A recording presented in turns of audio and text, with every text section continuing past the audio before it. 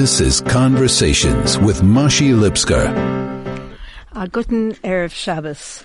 Delighted to be with you on Chai FM. I'm Mashi Lipsker. And as always, there really is something special to talk about. The sixth parsha in the book of Bamidbar, the sixth portion, is one that is called Chukas. And we need to examine this name, and certainly in light of some of the other subjects that will be spoken about in the parsha. Although the parsha begins with a rule, a choik, a law, which governs the process of purification from a state of difficult to explain what is tumah, ritual defilement, not being at a level where one can participate fully in spiritual things. How does a person contract this type of ritual defilement? It's through contact with a human corpse. After that, the portion speaks about, well, initially it's about that rule, and then it goes on to speak about the final years of the Jewish people's wandering in the wilderness. Until at the end of the parsha, they arrive at the threshold, at the entrance. They are about to enter the land of Israel. It's interesting for us to study about these things, but we always ask ourselves, how does that apply to me? We don't live in the time of the temple yet. Do we understand what is this concept? But of course, remembering that everything in Torah does apply to us, it becomes important to examine what lesson does it have for me in my daily life. The parsha, very interestingly, speaks about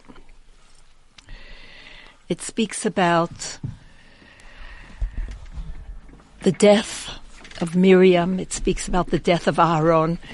Many things in the parsha. But what we want to speak about today, in essence, is its relevance to us.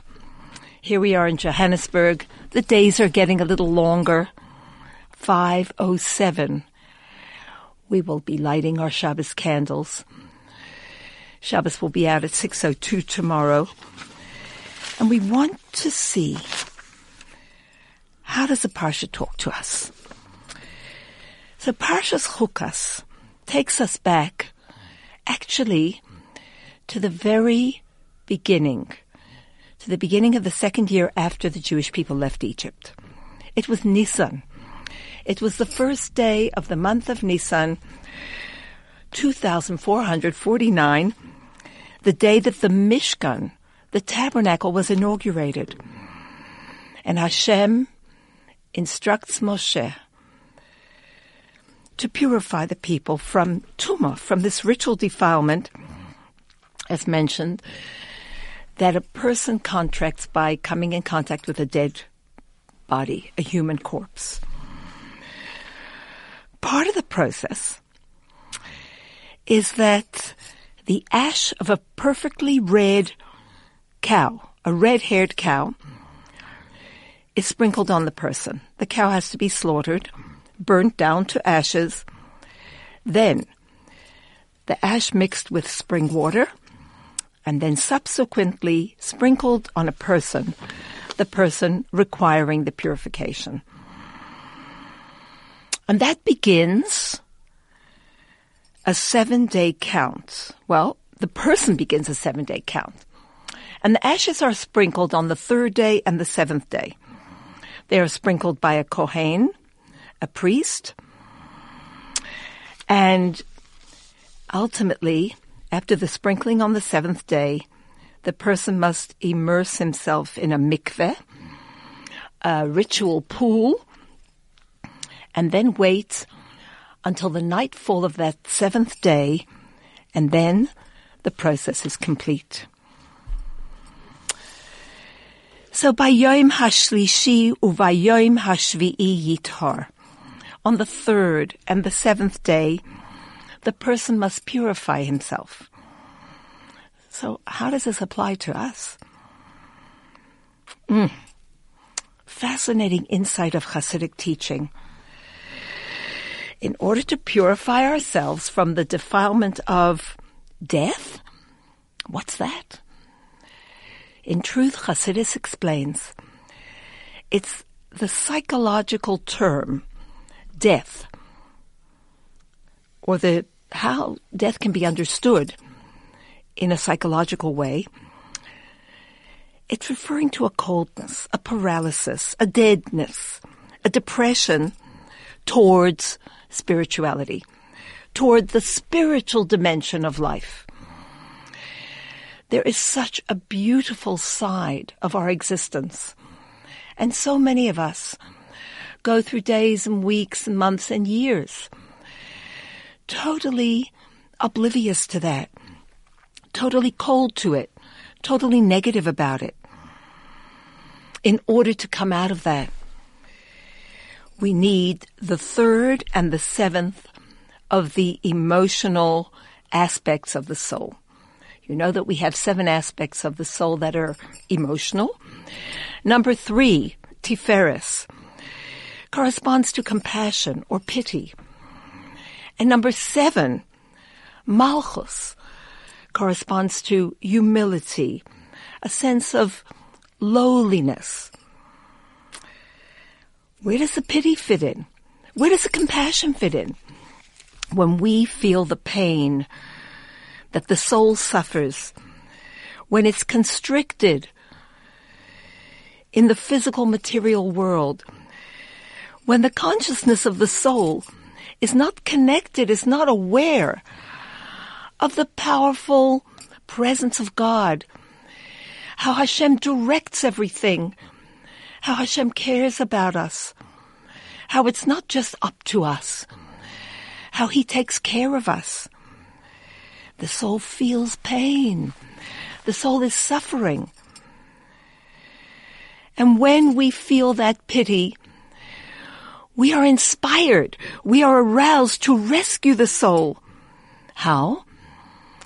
By studying Hashem's Torah, by doing His mitzvahs, His commandments. This for the soul is the dew of revival. This for the soul is the most wonderful nurturance, the most wonderful feeding.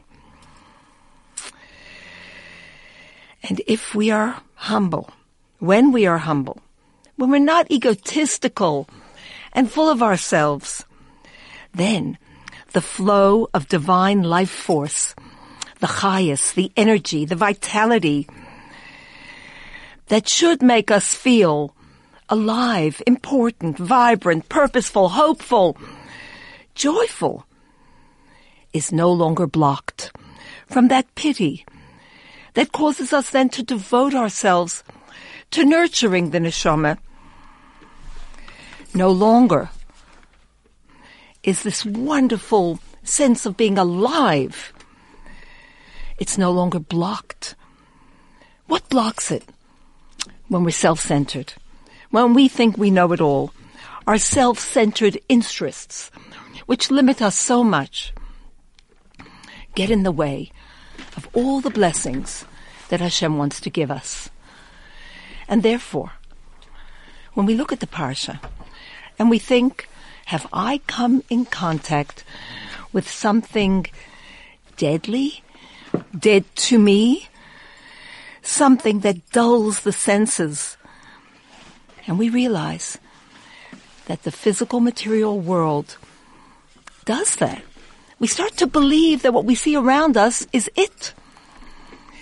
And when we pity the soul which is trapped and suffering in such a situation, and we are inspired to do another mitzvah, to study some Torah, a mitzvah to reach out and help someone else, suddenly it's unblocked. Suddenly the happiness, the joy, feeling alive begins to flow back into us. We'll be right back after this break.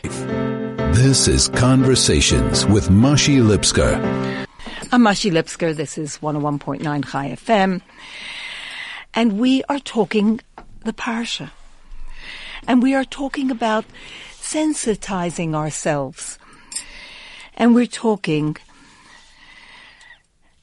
about the idea of becoming defiled, insensitive, not aware, not feeling alive spiritually, and how the study of Torah, the performance of even one mitzvah, can allow that to become unblocked, and the flow of divine energy, vitality, joy, life, real life, begins to be felt in an altogether different way. So the Parsha begins, Zois Chukas HaTorah. This is the rule of the Torah. This is the decree of the Torah. The divine decree about the red cow, the Parah Aduma. The rite of purification that involves the red cow. What is this idea of a chok, chukah, chukas, decree? Well, it's a legal decree. A decree meaning it's not logical. No reason is given. Yes, there are two other kinds of mitzvahs. We have mishpatim and edus. Mishpatim are the ordinances between man to man, civil courts, things that make sense. Do not kill, honor your parents. Edus, testimonies, keep the Shabbos. Remember, God created the world. Remember that you left Egypt. Pesach, Shavuot, remember Revelation at Sinai. Chukim, on the other hand, the third category, or for this parsha, the first category, whether or not they speak to our seichel, to our mortal sense of logic, we keep God's decree. We keep His rule. And we need to understand, how can we do this? We are logical people. Things that make sense to us, we accept, we integrate, we act upon. How can we keep the rule of the king, the decree of the king, the divine decree, and really keep it, and really go for it and make it our own? To do that, we need to reveal, invoke our super rational connection to Hashem. We all have it. We all have a soul essential connection to the Creator. It is our life. We are connected. If I'm alive, He's keeping me alive. And my soul is a part of Him. We've got to invoke this beyond reason connection to God. Not because I've seen you, and not because you're giving me something today, but because essentially you are my life. And then we have to arouse our commitment to follow His instructions and follow them implicitly. It's about the connection and the commitment. And when we look at this mitzvah, a mitzvah that is a chok, what does the word chok mean? Chok is a decree, we said. But when we look at the fundamental meaning of the word, chukah, that speaks to us about chiseling, carving, engraving. Picture this. A letter that's chiseled into a block of stone, it becomes part of that stone. It's not like when you write on paper or parchment, then a second entity is imposed upon, it's grafted onto another material. But when you engrave, you carve something into stone, it cannot be erased from the stone. Of course, you could wear away the stone, but the connection between the letter and the stone is permanent. It's immutable. This actually is the perfect metaphor for the level of our relationship with Hashem that keeping these type of mitzvahs invokes. We have a level of connection with Hashem, permanent, irrevocable, unchanging, always there, connection to God. And it's beyond logic. It overrides considerations of sense, of reason. When we keep those mitzvahs, it actually brings that vibrant part of us to the fore. We connect just because. And because we connect not for any rational reason, we connect to His very essence. And that's when our essence shines forth. It's an incredible gift we can give ourselves. It's about dedication through thick and thin. It's about trusting, knowing that He is so much different to us, bigger than us, sees, knows, and loves. And with His love, He puts us into situations that very often are challenging.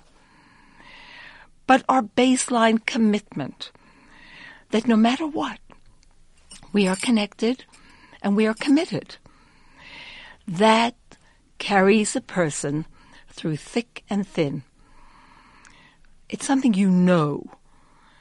Just as you know that you're here, I'm here. You know that He's here. It's something you intrinsically react to and something we need to act upon. It compels us. If this is true, then I must be committed. In fact, we're dealing during this time with some very deep emotions. Last Shabbos was the 3rd of Tammuz, the yahrzeit of the Rebbe, and we have a teaching that from Shabbos, all the days of the week are blessed. They are empowered. It's true that the Shabbos before and the Shabbos after incorporate the days of the week. Nevertheless, Mishabbos misbarchim kulhu yomin, all the days of the week are blessed from Shabbos. And during this time, after the yahrzeit of the Rebbe, there is such power that exists to elevate ourselves more and more, to inspire ourselves, to dedicate ourselves to others, beyond rationale, to give, to make a difference in God's world. I want to share a story with you. And the story was told to me as follows.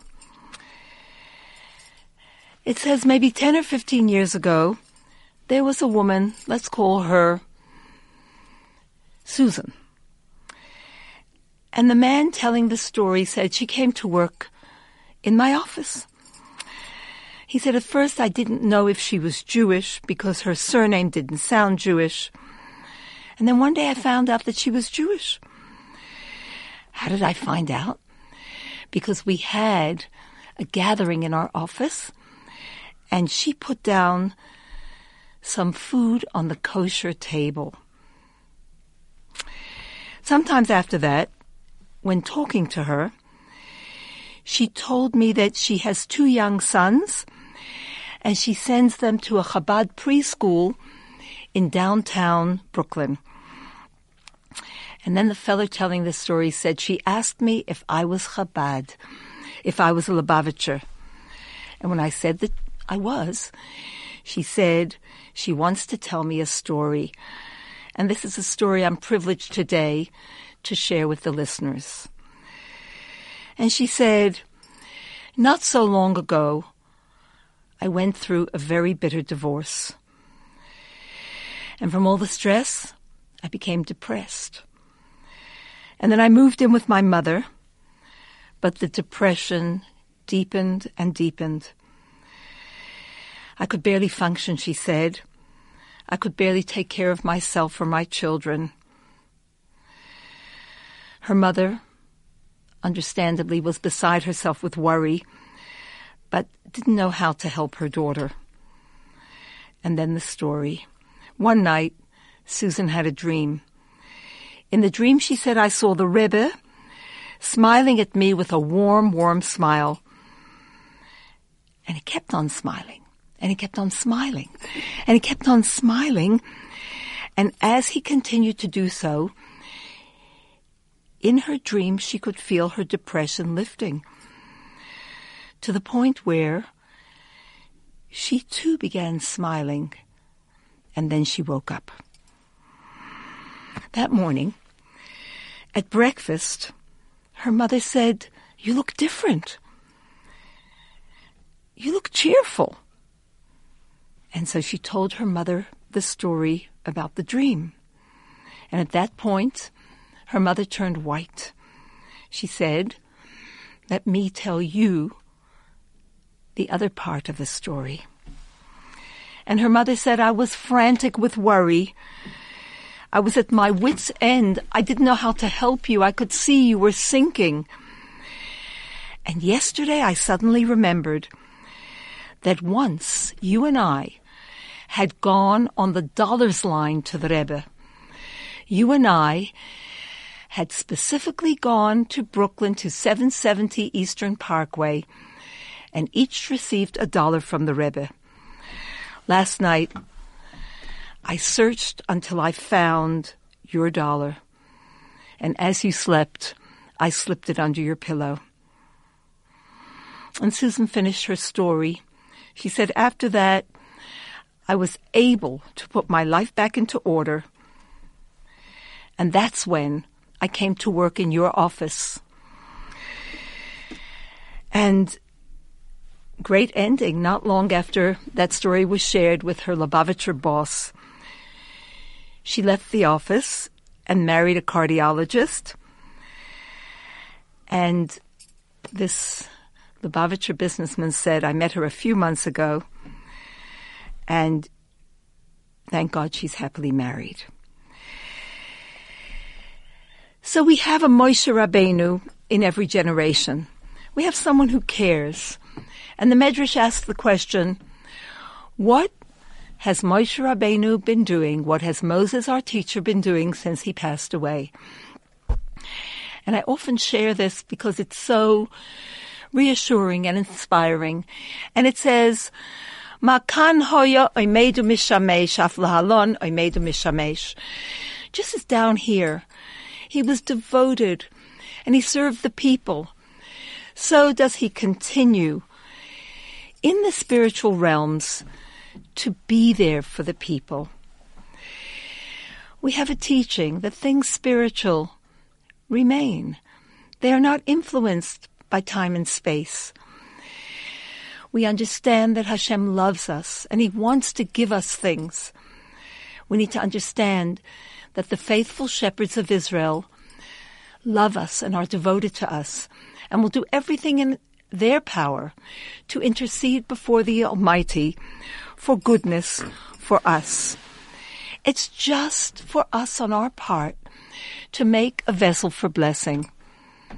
At this point, I want to say hello.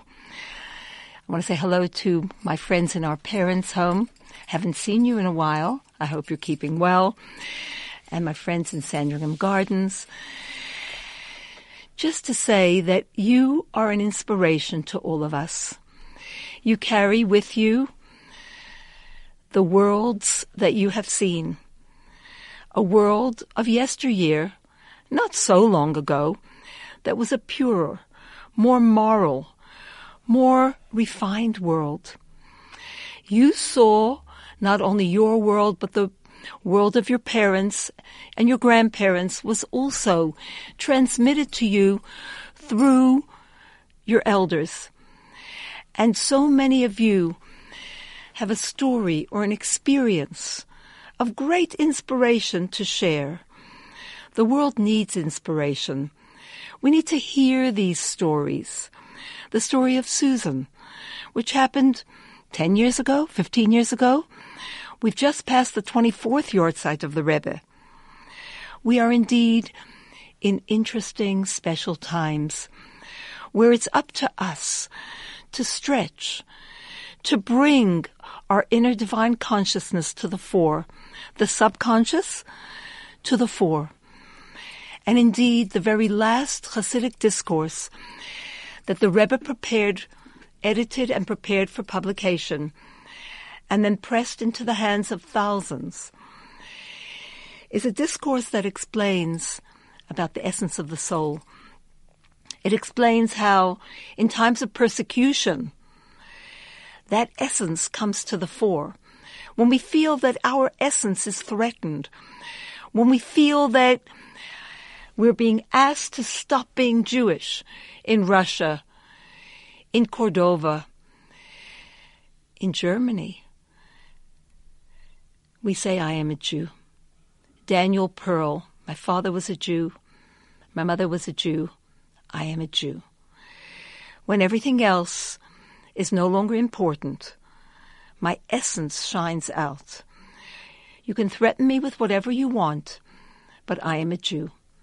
However, in times of persecution, when we respond in such a glorious way, it is not something we have done, but the essence of the soul that suddenly feels threatened and emerges and imposes itself on the person's consciousness.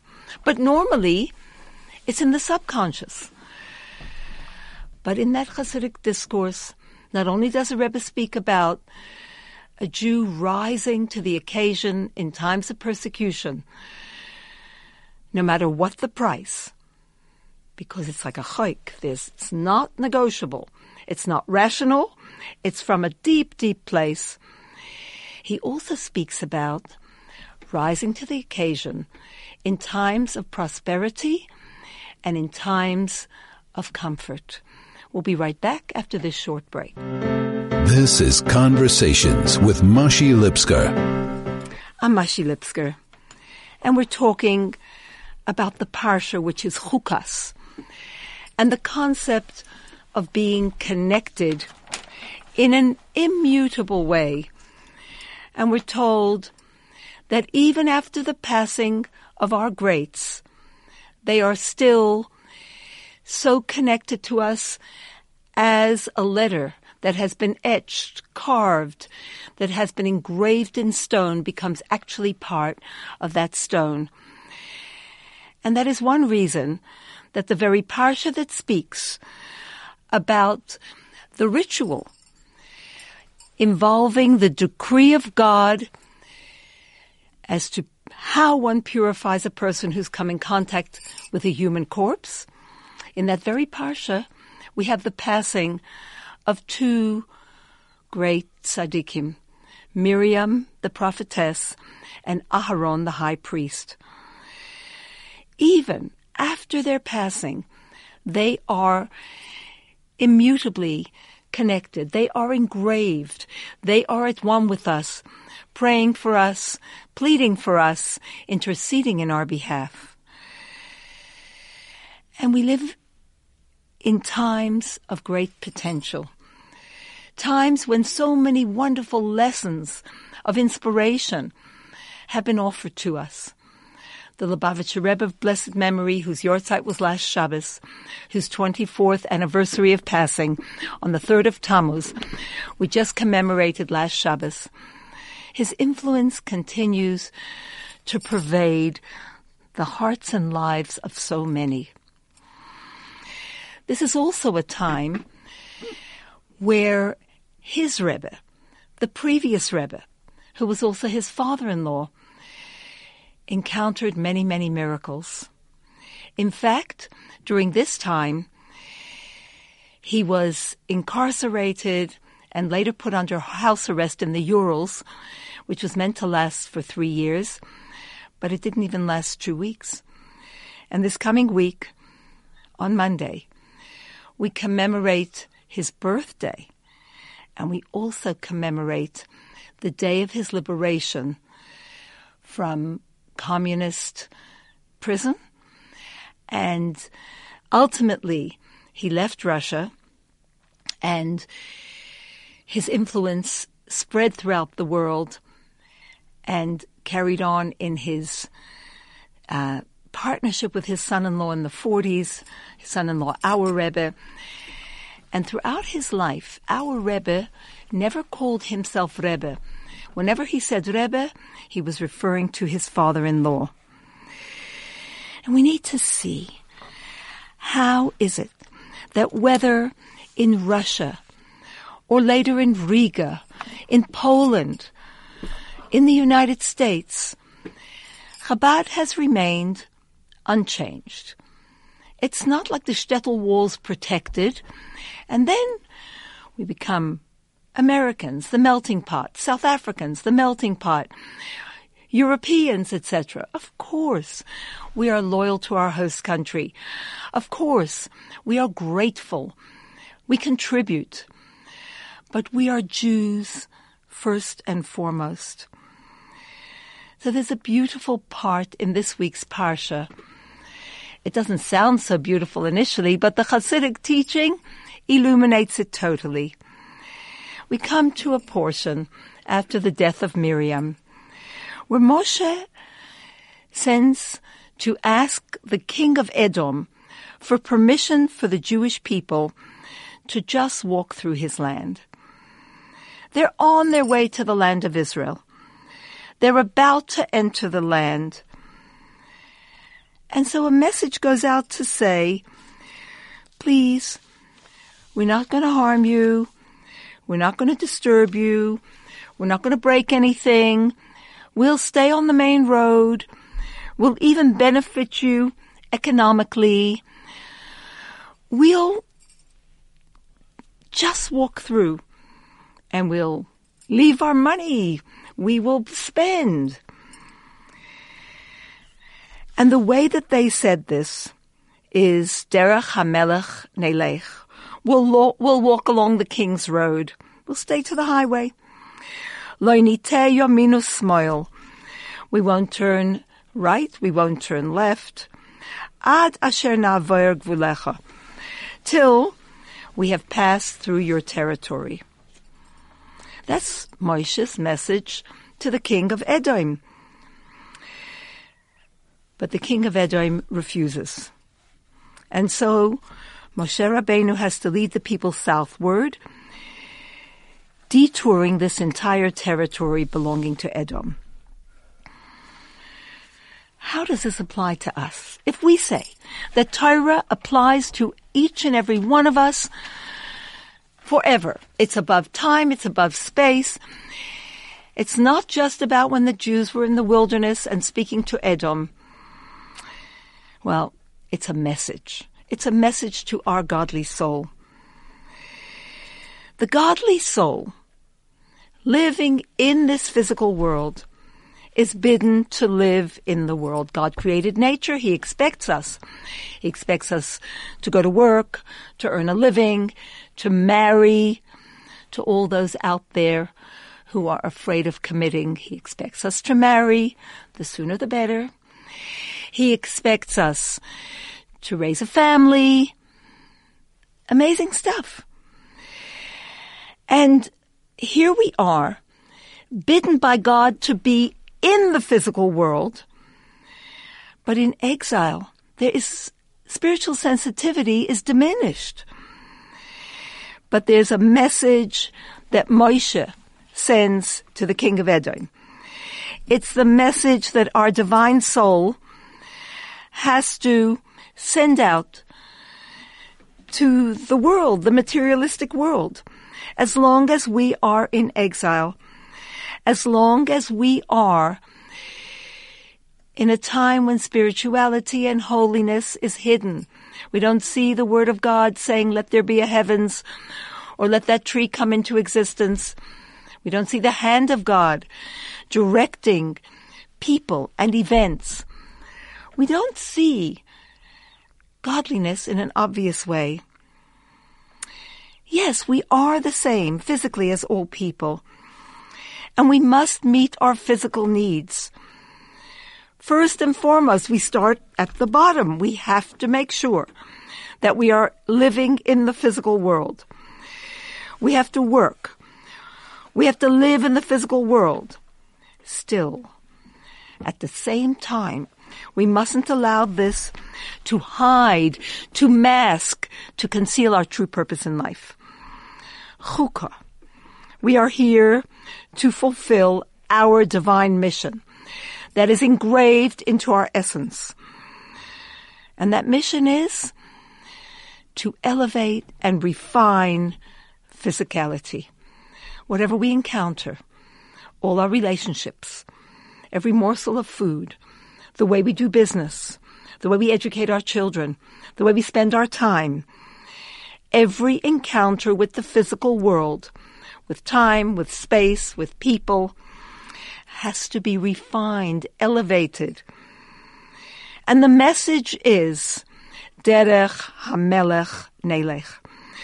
We will walk along our divine King's road. We will not deviate from God's ways, not to the right, not to the left. No matter where we find ourselves, deep in the land of Edom, wherever we find ourselves, we will remain true to our inner selves, to our divine mission. And through doing that, we have the promise. We will merit to witness the ultimate redemption, because that's what we're working for. The redemption of the entire world. We will merit to see the world transformed into Hashem's true home. It's an unbelievable thing.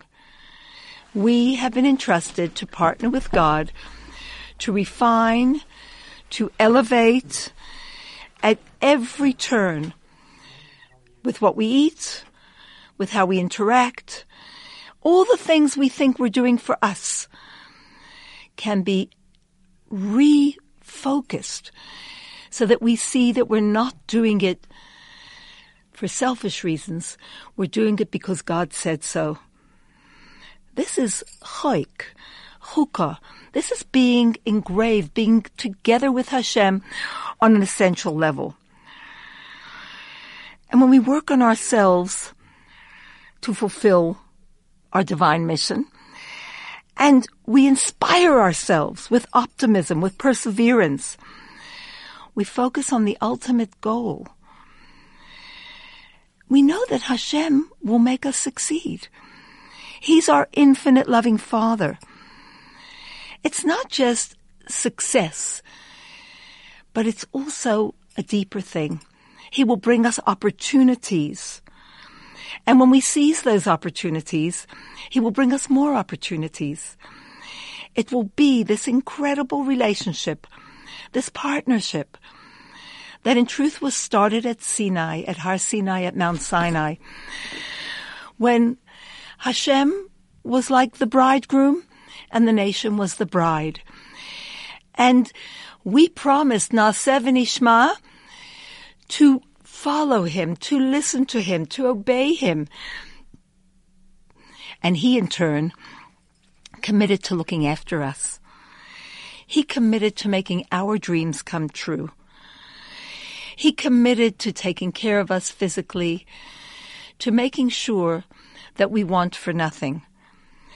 Because when our goal is living in this world for Hashem's reasons, and wanting materialism so that we can give more tzedakah and support those who need to be supported, when we have enough material wherewithal that we can make a beautiful Shabbos and invite others, and celebrate simchas properly and generously and invite others to benefit, when we use the materialism that it gives us peace of mind that we can study Hashem's Torah and educate our children with the finest holy Jewish education, when everything we earn is in order to sanctify God's name, Hashem will give us more and more opportunities to make our dreams come true. It's a true partnership. And then He will lead us to the threshold of entering the promised land. He'll bring us to that yearned-for day when there will be redemption for the entire world. There will no longer be war, strife, jealousy, suffering, or death. And all these things will be a distant memory. And the promises that Hashem made initially to Abraham, to Isaac, to Jacob, to all those faithful shepherds will be fully realized.